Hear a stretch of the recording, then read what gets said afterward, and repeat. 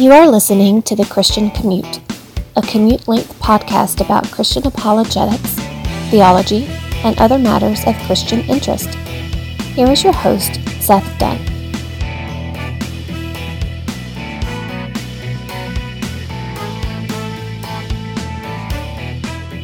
It is Friday, September 29th. This is The Christian Commute. I am your host, Seth Dunn, and you can already tell I have the right microphone today.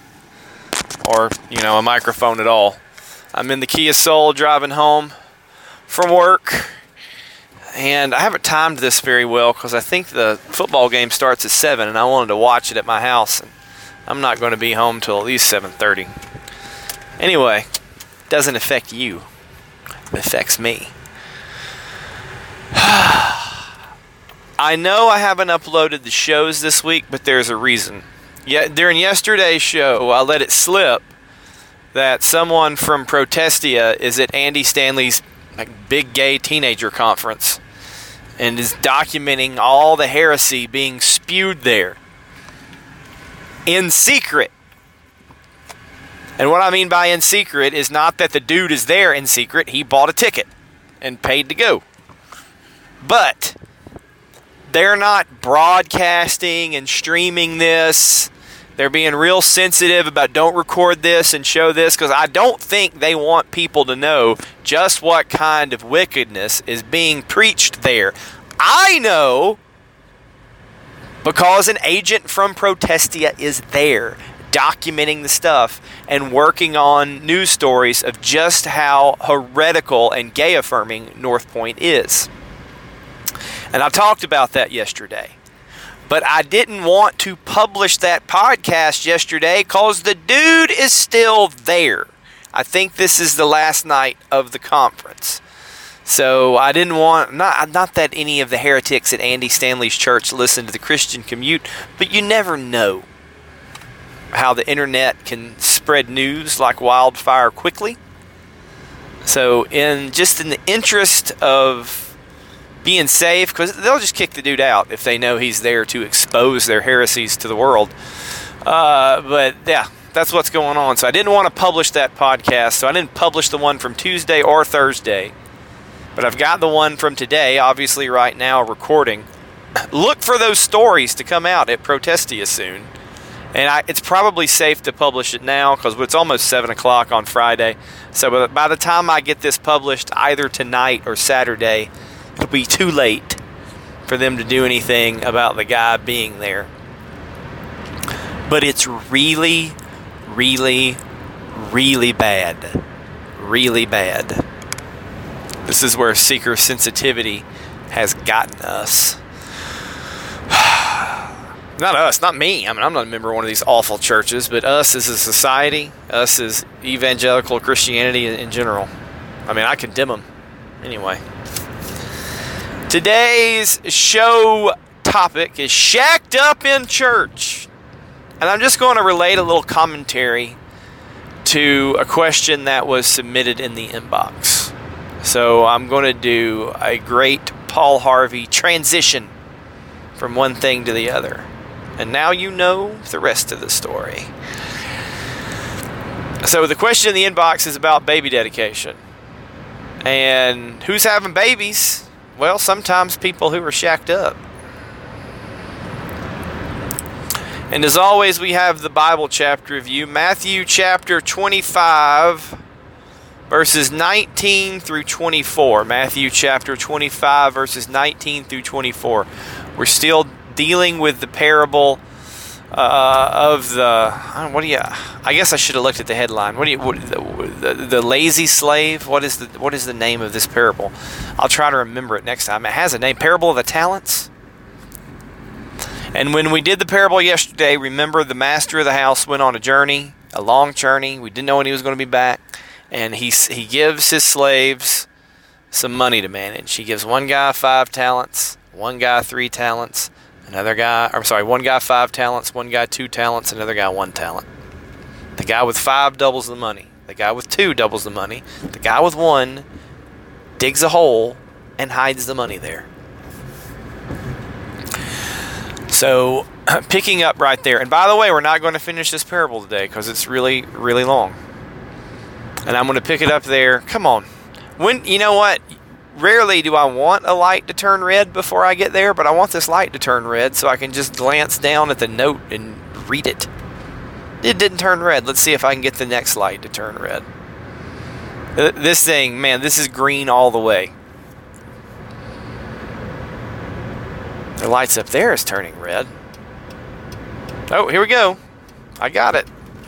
Sorry for that. Turn red. I think that's the first time in my life I was ever like, yes, red light.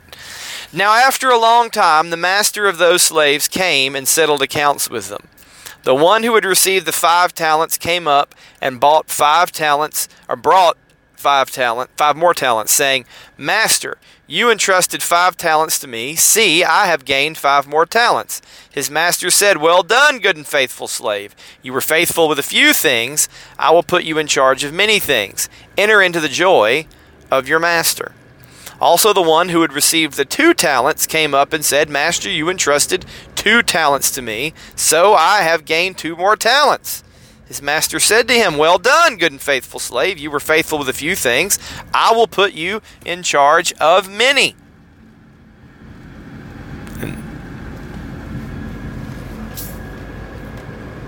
Enter into the joy of your master. Sorry for the pause. There was another light that turned yellow, and I was like, I want to make this one. Now I'm merging onto the freeway. No! No! No! I'm stuck in stop dead traffic. What happened? I could have went home an alternate way. Anyway, good thing I read that Bible chapter review. This could be a longer show than I planned. Hopefully. You know what? I have 2 cell phones, and I'm going to use the other one. Bear with me. I'm going to use the other one to tell me what the traffic deal is. Because there's still a chance for me to get off one exit up. Oh, these people wrecking on Friday. I mean, nobody wrecks on purpose. On I-75 south for 40 miles. Let me see here. Oh, whatever the problem is, it's right in front of me. So hopefully I'll get out of it soon. Let's go back to the parable of the talents here. The guys who doubled their money are all too happy to show their master upon his return what success they've had with the resources entrusted to them. Hey man, look, you gave me 5, I got you 5 more. Hey man, look, you gave me 2, I got you 2 more. And the master is pleased and complimentary. Well done, good and faithful slave. You have been faithful with a few things. I'm going to put you in charge of many things. Because, hey, they've done a lot with a little, so maybe they'll do a lot with a lot. And this parable is going to resonate with people then, and it's going to resonate with people now. That's how people go up through the ranks at work, in sports teams, in the army, in the coaching profession, you name it. Nobody just makes you king or president on day one, or general. You got to sort of work your way up. Prove that you're trustworthy. Prove that you're responsible. And these guys were. And they get high praise from the master. And that's where we leave off in verse 24.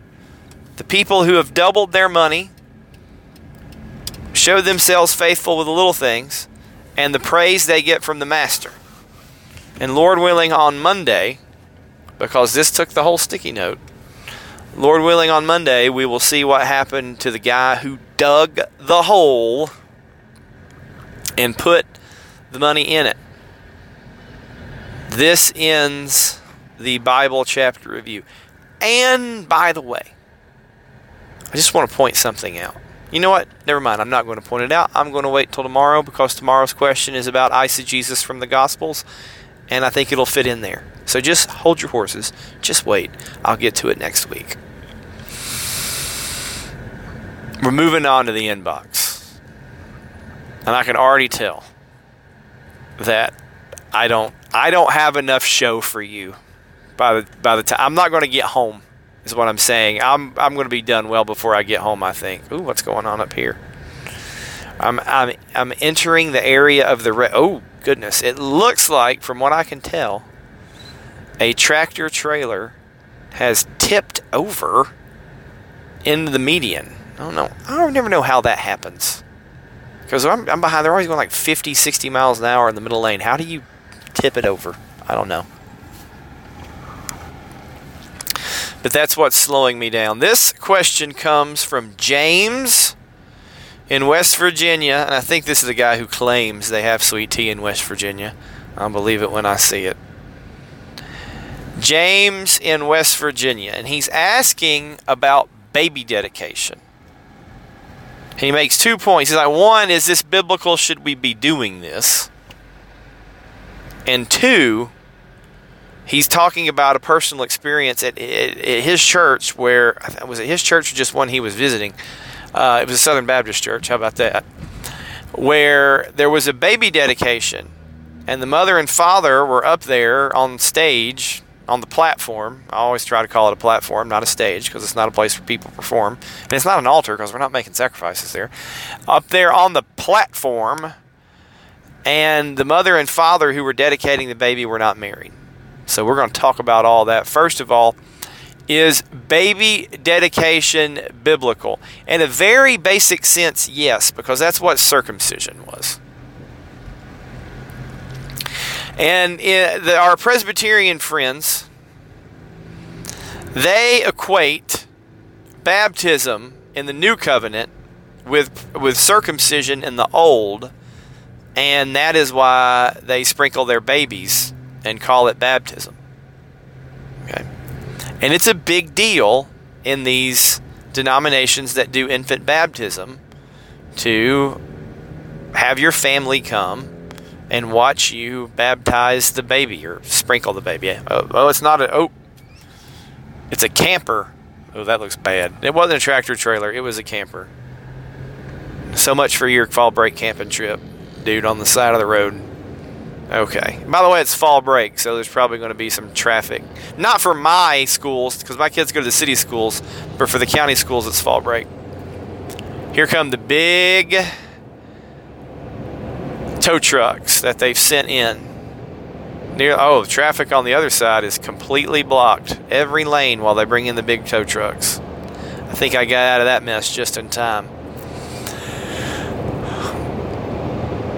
But anyway, it's fall break, and traffic's going to be bad today because people are going on trips. I'm going on a trip next week. I don't know, I think I mentioned that I'm going to Jekyll Island for another soccer tournament, and then since we're already down there for fall break, we're going to St. Augustine. Anyway, let's get back to what our Paedo-Baptist friends are doing in church. They have, whether even the Roman Catholics and the Anglicans and the Methodists, they have the baptism day for the baby. In the Catholic Church, you name a godfather, and the godfather goes up there and promises, like, I'm going to help raise this child in Christianity. Like, I'm going to fight the devil. You know, they're like, I'm going to stand with it against the schemes of the devil with these parents. So it's a big honor to be named the godfather of somebody. Like, we Baptists don't do that. Like, if I died, what would happen? Well, my parents or my brother would take my kids. But in Catholic world, you name that godfather. That's a huge deal. And it's a part of the baby baptism. Because in Catholic world, that baby is getting grace bestowed onto it, saving grace by the church. In Lutheran world, the baby is being regenerated. I really can't tell you the Methodist theology behind it. It's probably similar to I'm going to turn my GPS off. I don't want to say it's similar to the Catholics because the Methodists don't believe in salvation by works like the Catholics do, even though they are synergistic like that. I don't know their thing. And the Presbyterians think, hey, this is like circumcision. It's equivalent to it under the New Covenant. And it's a big ceremony, and people come. You go out to eat with your cousins and your grandparents after, and that's what they do. So here we are in Baptist world, and we don't do paedo-baptism. But we still want to show our baby off to the church, don't we?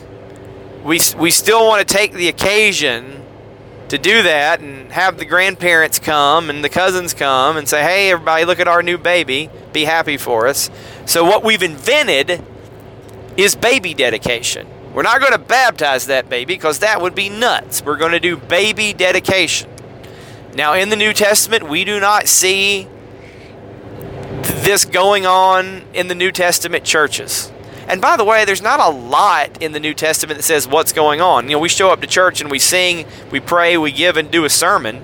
But there's no handbook in the New Testament that says that's how you're supposed to do the Lord's Day. There's the Didache, of course, is not scripture, but it was an early Christian document talking about what to do in church services. But anyway, there's no such thing biblically as baby dedication. There is a such thing as baptism. There is a such thing as the Lord's Supper. And there is a such thing as singing. But baby dedication isn't a thing except for in the covenant community. In the Old Testament, you would circumcise your child. And what you're doing is you're setting that child apart as a part of the covenant community. So baby dedication, in my opinion, is more akin to circumcision than the paedo-baptism that the Presbyterians are doing. So there is some, James, tenuous biblical basis for it. And I can remember in my personal life, not that my personal life makes theology true or not, but when my original babies, my first twins, were getting old enough to be baby dedicated, I was at First Baptist Woodstock, and we left because they had the Ergen Cantor debacle there, and I said, Ichabod to this place, and then I didn't baby dedicate my babies. And it always bothered me that I didn't baby dedicate my babies. So when we got to Rolling Springs and had another kid, I dedicated even the ones who hadn't been dedicated yet.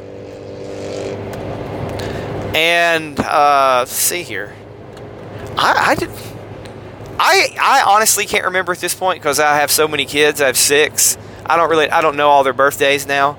I don't remember if we baby dedicated the last one. We've done it once at First Baptist, even though we're not members, but I don't remember which one it was. If it was Pierce or Evangeline. So, if you hadn't been baby dedicated, Evangeline, my apologies to you.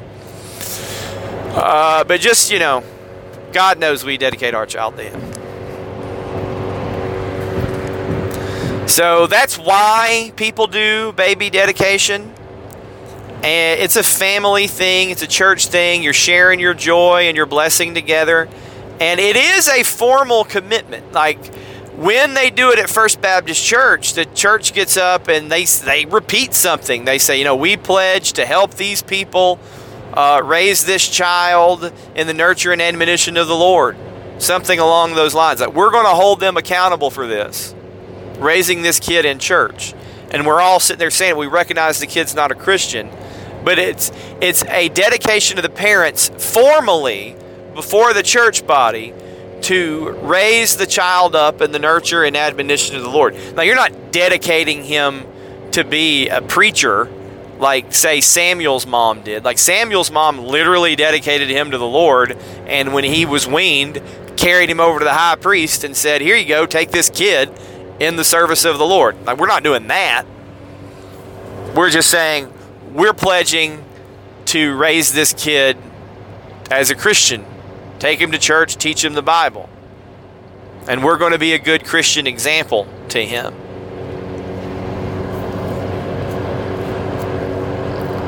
And even going back to the Old Testament, if you read deeply into it, they didn't have human sacrifice in Israel like they did in other places, but the firstborn child was supposed to be dedicated over to the Lord, but in place of sacrificing the baby, as you would with pagan gods, you were to sacrifice a sheep in place of that baby. By the way, that prefigures God sacrificing His only begotten for us, in case you had missed that. So like I said, tenuous biblical support for that. Now, what about this situation that James has run into? Because he said it just sort of fell wrong. That an unmarried couple had got up there and they're dedicating their baby. Like, Why are these people who were, I assume they're living in sin, why did they get up there and dedicate this baby? Now, let's try to think of an example where some 15-year-old girl gets pregnant by her 17-year-old boyfriend. And they both still live at home. And they don't get married. And they repent of their sin of fornication. So let's say they did it once. And they repent of their sin of fornication. The girl has the baby. She's going to live out. She's 15 years old. She's not old enough to move out yet. She hasn't got married. And well, technically she is old enough to move out. That's what they did back in the day. But it's 15-year-olds don't move out in our society. And she's like, I've sinned. I've messed up. I've repented of that sin. But here I have this baby. And I want to dedicate this baby to the Lord. And his dad, he wants to too. We're not shacked up living together. What do you do in that situation? I don't think that's the situation James is asking about. I think it's a shacked up, unmarried couple who've come together, they're not married, and they want to baby dedicate that baby. And to this, I say no. Think about this. Let's just put it this way. Here's the situation. You're the pastor of this church, and you send the email blast out, hey, next Sunday is baby dedication day. At First Baptist, they give you a jar of marbles, and they say, This jar of marbles represents the number of weeks you have with your child till they turn 18 to raise them up in the nurture and admonition of the Lord. And you take a marble out for every week, sort of like count down. They used to do gumballs, but I think all the other kids in the family would chew up all the gum. So you send out the announcement, you know it's coming, and then, well, you're supposed to sign up on the website in modern times. Somebody signs up. Here, so-and-so is signed up. Okay? And you're the pastor, and you see so-and-so signed up, and it's this shacked up couple, and they want to raise their baby in the nurture and admonition of the Lord. I would bring them in and say, listen, I'm not going to allow you to make a baby dedication before the church because I don't want you to stand up and lie to the church and lie to God. Because you're not dedicated to raising this child up in the nurture and admonition of the Lord. You're not dedicating your baby to the Lord. You haven't even dedicated yourselves to the Lord. You conceived this baby in sin, and now this baby lives at your house, and he's in his nursery, and y'all are in your one bedroom sleeping together and still fornicating, shacked up. You are not showing any respect for the institution of marriage, and you're living in sin right now. You conceived this baby in sin, and you continue to live in sin. And it would take 30 minutes for you to go down to the courthouse and get a marriage license and get married by the judge. Or to go get it and then come to me and let me marry you. You don't have to spend a bunch of money on a wedding. I know these people could be saving up to do so. Like, we're not married yet because we're saving up for the wedding. We're saving up for the honeymoon. Like, what you need to be is married. And don't give any of this business that you're married in God's eyes, or you're married in your hearts, or you're engaged and you're dedicated to one another, or you're doing this for tax reasons. You are living in sin. So, no, I'm not going to dedicate your baby before the church. Not because it's a bastard baby. That's not why. Because, listen, we don't want to discriminate as Christians against the bastard babies. It's not their fault they're bastards, okay? We don't want to make them feel ashamed for what their parents should be ashamed for. So, fine, if you guys want to come to church, come on to church. If you guys want to take your baby to the nursery, take him to the nursery. But what I'm not going to let you do is stand up formally before the church and say that you've dedicated this child to the Lord because you've not even dedicated your own lives to the Lord. So go get married. Repent of your shacking up. Because you can say, we repent of shacking up. Well, go get married. Demonstrate your repentance because you're not moving out. You're not going to send your boyfriend away for 6 months till you have the official wedding date. That's not even. You know what? That's not the economically smart thing to do. So get married, and when you're married, I'll happily dedicate your formerly bastard baby. Is a baby still illegitimate if his parents are married after he was born? What's the definition? So, for a child to be illegitimate, he has to be born and his parents aren't married. But if he's born and then his parents get married, does that legitimize him? I don't know. So maybe he's not a bastard anymore. I don't know. I don't know what that means. It has really no bearing on that child's soul or his inherent worth before God. But you were right, James, to feel uneasy about that, because everybody's looking up there and thinking, we know these people are in sin. Why are we allowing them to have their cake and eat it too?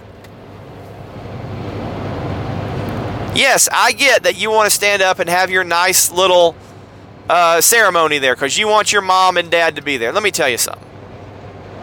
I know times change. And one day, who knows, I got 3 daughters. One of them might end up pregnant and not married. I'm going to tell you that if that happens, I'm going to love my grandkid to death, but I'm still going to be ashamed of my daughters and embarrassed. So there's probably some mother sitting there watching her shacked up daughter and her boyfriend, baby daddy, doing this ceremony, and at once she's like, I love my grandchild, this is so nice that we're going through this, but in the back of her mind, she's embarrassed. Okay? So number one, I'd be like, you're not going to embarrass your mother. Now, that's number two. Number one, you're not going to lie to the church. Number two, you're not going to embarrass your mother like this. So they would just need to be called out that they're phonies, that you're doing this for show. You're doing this to have your tradition that we do when we dedicate babies, and then y'all are going to go to Red Lobster after and take pictures. And you bought a new dress for this, but this is lipstick on a pig and your little faux family that you have here. So yeah, hey James, it's okay to do the baby dedication as long as you're doing it for the right theological reasons as a church. But I really can't see a right theological reason for allowing a shacked up company or a shacked up couple to do it. So you should have felt uneasy. And you know what you should do? You should go to the leaders of the church, the administrators who put on this ceremony, and say, why did you allow this to happen? For the sake of the people. It's a little like telling people not to take communion unworthily, lest they heap condemnation upon themselves. If your heart's not right, if you've got some sin that you've not repented of, or if you've got something against your brother somehow that you need to get worked out, you don't need to be at the Lord's table, because if you take communion unworthily, you're heaping condemnation upon yourself. That's not just saying you have to be a Christian to take it. You do have to be a Christian to take communion, but you also need to be a Christian with your heart in the right place, who's in a sort of, I don't want to say, if you're a Christian, you're always in a right relationship with God, right? Because you've been reconciled to Him through Jesus. Your sin's paid for. But you don't have some ongoing sin that you need to be restored from, is what I'm trying to say. So in the same way, we wouldn't want someone to take communion unworthily. We wouldn't want somebody to dedicate their baby unworthily. It's like just for show. And that leads me into the show topic, shacked up people at church. What does it say, James, about the health of this church that shacked up people are doing baby dedication? Are they members? Are they sons and daughters of members? I don't know the specific situation, but let's say they're church members. Shouldn't they have already been disciplined for fornication? And shouldn't their demonstration of the repentance of that fornication be to get married if indeed they live together?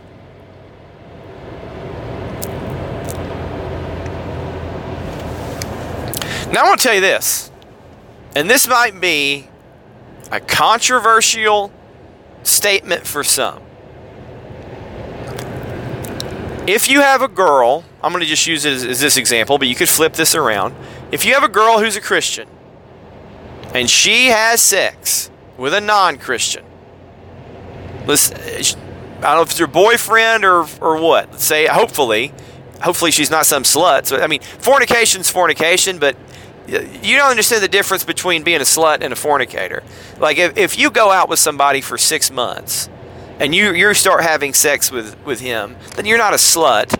You've dated this person for 6 months, but you're a fornicator. Now, if you go out with somebody for six days and have sex with him, and then you go date somebody else for 6 minutes and have sex with him, well, you're a slut and a fornicator. You see the difference? So we don't want anybody to be a slut or a fornicator. But let's just say this girl, she's not a slut. She has this boyfriend. He's not saved. They've dated for 6 months. He's gotten her pregnant. Now she's had a baby. Should she marry that guy? And the answer is no, because Scripture says, do not be unequally yoked. Why would she put herself into a marriage relationship with a non-believer? You don't sin for the sake of a kid. Okay? You don't sin for the sake of a kid. So if you've got this situation in your church where you have the girl who's gotten pregnant by her non-Christian boyfriend, the first thing you want to approach her and say, hopefully before she gets pregnant, is, hey, Betty Sue, I notice you're dating so-and-so. He's not a Christian. You should break up with him. Because if you're not dating with an eye towards marriage, you're dating with an eye towards fornication. And what fellowship does light have with darkness? You only really need to be dating or courting a fellow Christian. Obviously, that ship has sailed. Now she's pregnant. Okay, now what you say this, all right, there's no reset button on baby. There's no Control-Z for babies. I mess up on the computer all the time. Control-Z, undo. All right, now my spreadsheet's back like it was before. I shouldn't have done that. There's no Control-Z for a baby. Sorry, there's not. Abortion is not Control-Z. That's murder. That's another sin. So if you've got a situation with a girl like that, and she's repented, she still lives at home, she's like, all right, I'm not having sex with this person anymore. Obviously, he's always going to be in her life because they have a child together. Maybe one day he'll get saved. Perhaps they could get married then. I don't know. But there's a level of church discipline there that sort of ends with saying, hey, Betty Sue, you need to repent. Do you repent of your sin? Yes, I do. Fine. Let Betty Sue do her baby dedication if it comes up. But let's say you got some people, they're like, I don't know, they're 28. They're 28 years old. And they show up to your church. And they're probably going to show up to a seeker-sensitive church if I had to guess. I don't know why they've showed up to yours. If you have shacked up people showing up to your church and wanting to be there, you've probably got a problem with your church. Like, why do they want to be with you? Why do they not feel convicted of their sin? I'm not saying kick them out of the worship service. I'm just saying, what are they doing there? Like, if you don't like yogurt, why are you at Baskin Robbins? That sort of deal.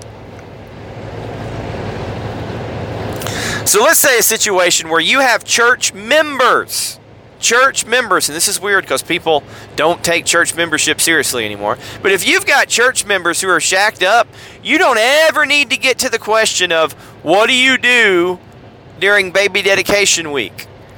Because they're shacked up, you say, either get married or have one of you move out, or you're not going to be members of this church. Because unless you repent, we're going to kick you out. Because you're shacked up.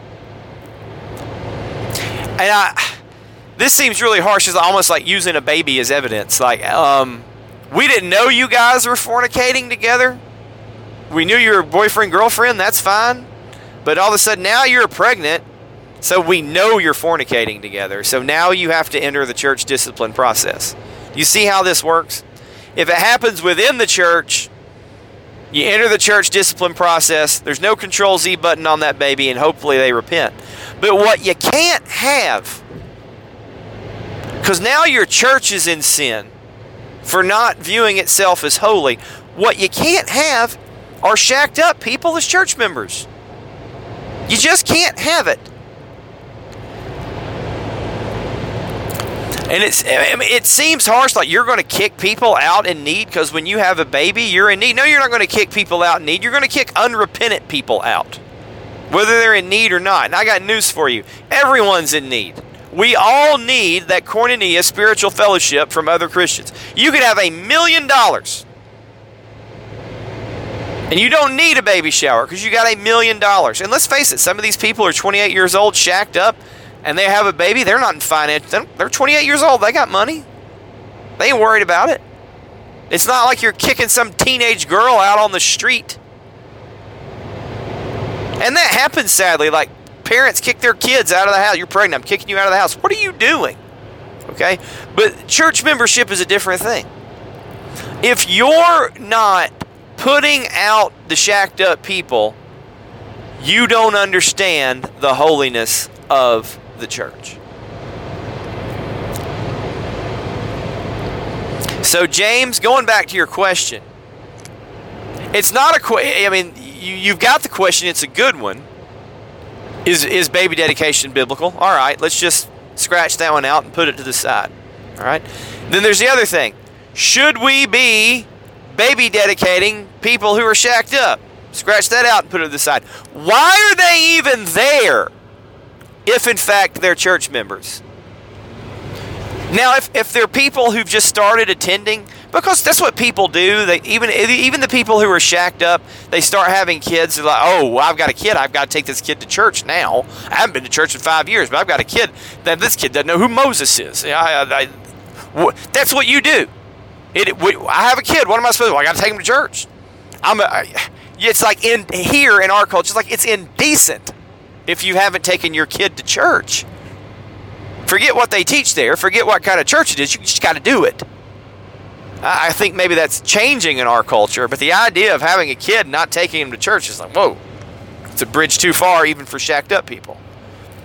So, and on one hand, you're going to be happy that the shacked up people are visiting your church with their kid because you want to evangelize that child and you want to evangelize those shacked up people, but they really can't be allowed to enjoy the privileges of church membership. So don't let them do it. So, like I said, Jim, talking about visitors is one thing, like Allen Iverson. Practice? We're talking about practice? It's sort of the Allen Iverson of church thing. Visitors? We're talking about visitors? Like, they're just visitors. The church has no authority to church discipline them. They're not church members. Okay? We're trying to evangelize them into a relationship with Christ. Then they could be church members. Okay? Then they can get baptized. And everybody's happy. But if you've got people who are members who are shacked up, man, what are you doing? And there's a level of tolerance there, by the way. At what level do you tolerate unholiness? Because you can drill down to this. It's fall. It's football weather.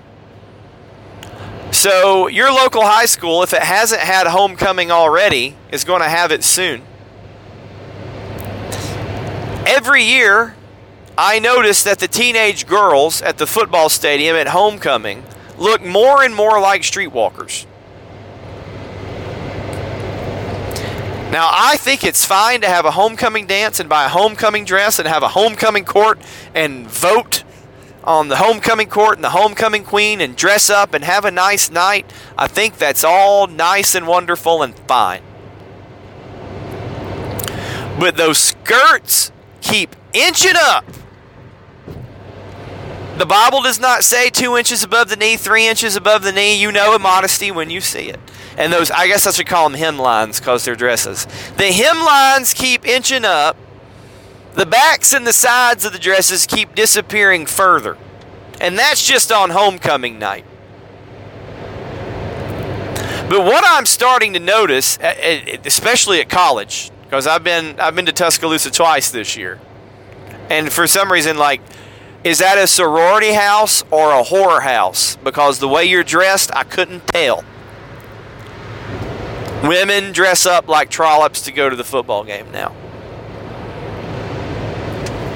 But you walk by that student section at the high school football game, and what I see is the epic failure of youth ministry culture. Because I live in the Bible Belt, and I walk by there, you know what I say? Cross point. This is the cross pointing of Cartersville, where I am. Like, this is the standard of holiness at Cross Point City Church. I bet, because it's a big church, and I said there's probably a good number of these kids who go to Tabernacle or First Baptist or the Church of God, but there's a big chunk of Cross Point. I don't even mention the mainline denominations because they're not saved. I don't consider them Christians. They've abandoned the faith. They've abandoned Scripture. There's probably people saved at Cross Point, even though they go to Cross Point. There's probably people saved at the Church of God. And there's people saved at Tabernacle and First Baptist. You know why I didn't mention the Presbyterian Church in America? Because their kids wouldn't show up dressed like that.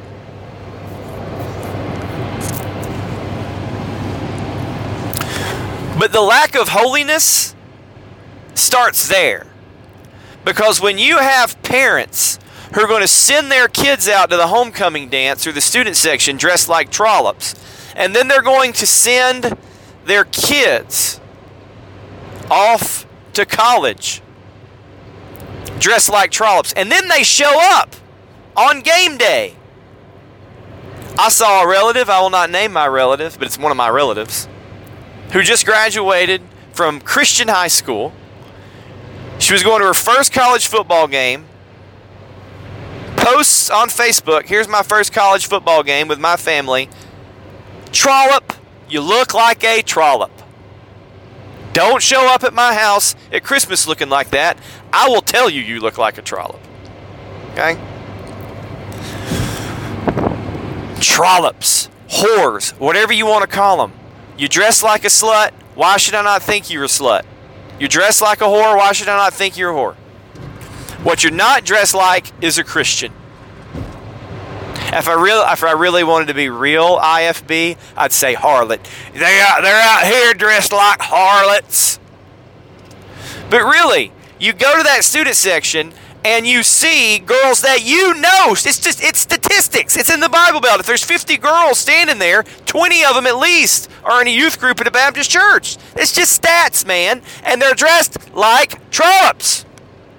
You know why? Because their parents, who are members of the church, don't have an appreciation of holiness.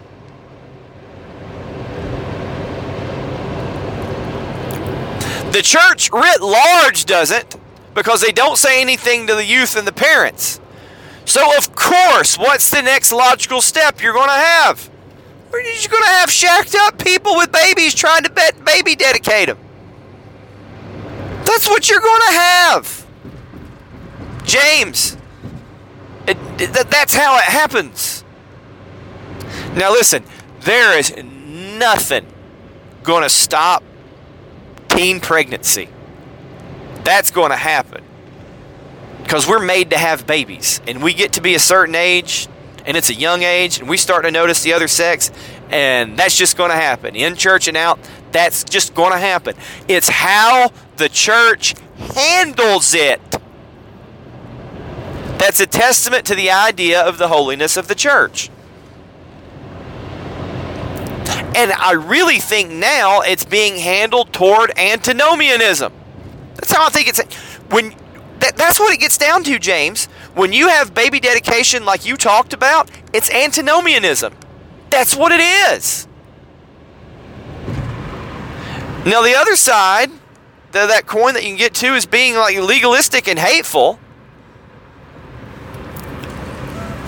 And by the way, if you were to go tell those teen girls that they look like trollops, that's what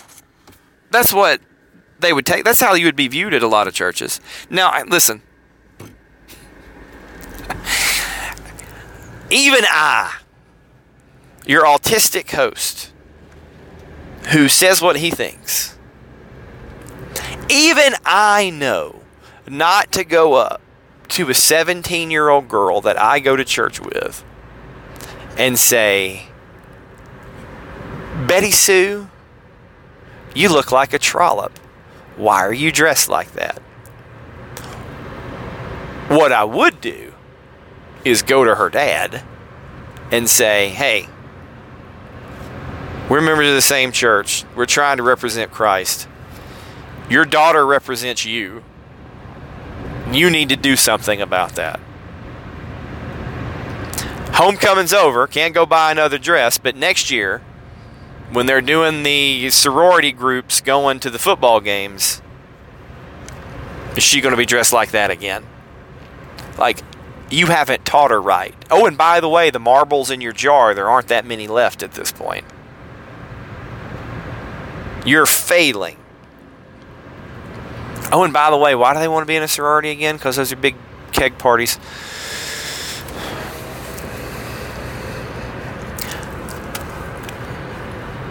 You can see it on Sunday in the way people dress. Whether you're going to have shacked up people at baby dedication. You don't think holiness matters? You don't think, I don't want to say sexual purity matters. You don't think a Christian sexual ethic matters? Wait till these stories come out of this Andy Stanley conference, because that's where we're headed. If you don't get that hymn down and that, I almost said, but I stopped myself. I almost said that bastard baby off the stage and that shacked up couple off the platform at baby dedication day. Thank you, James, for your question, which I transitioned into that show topic.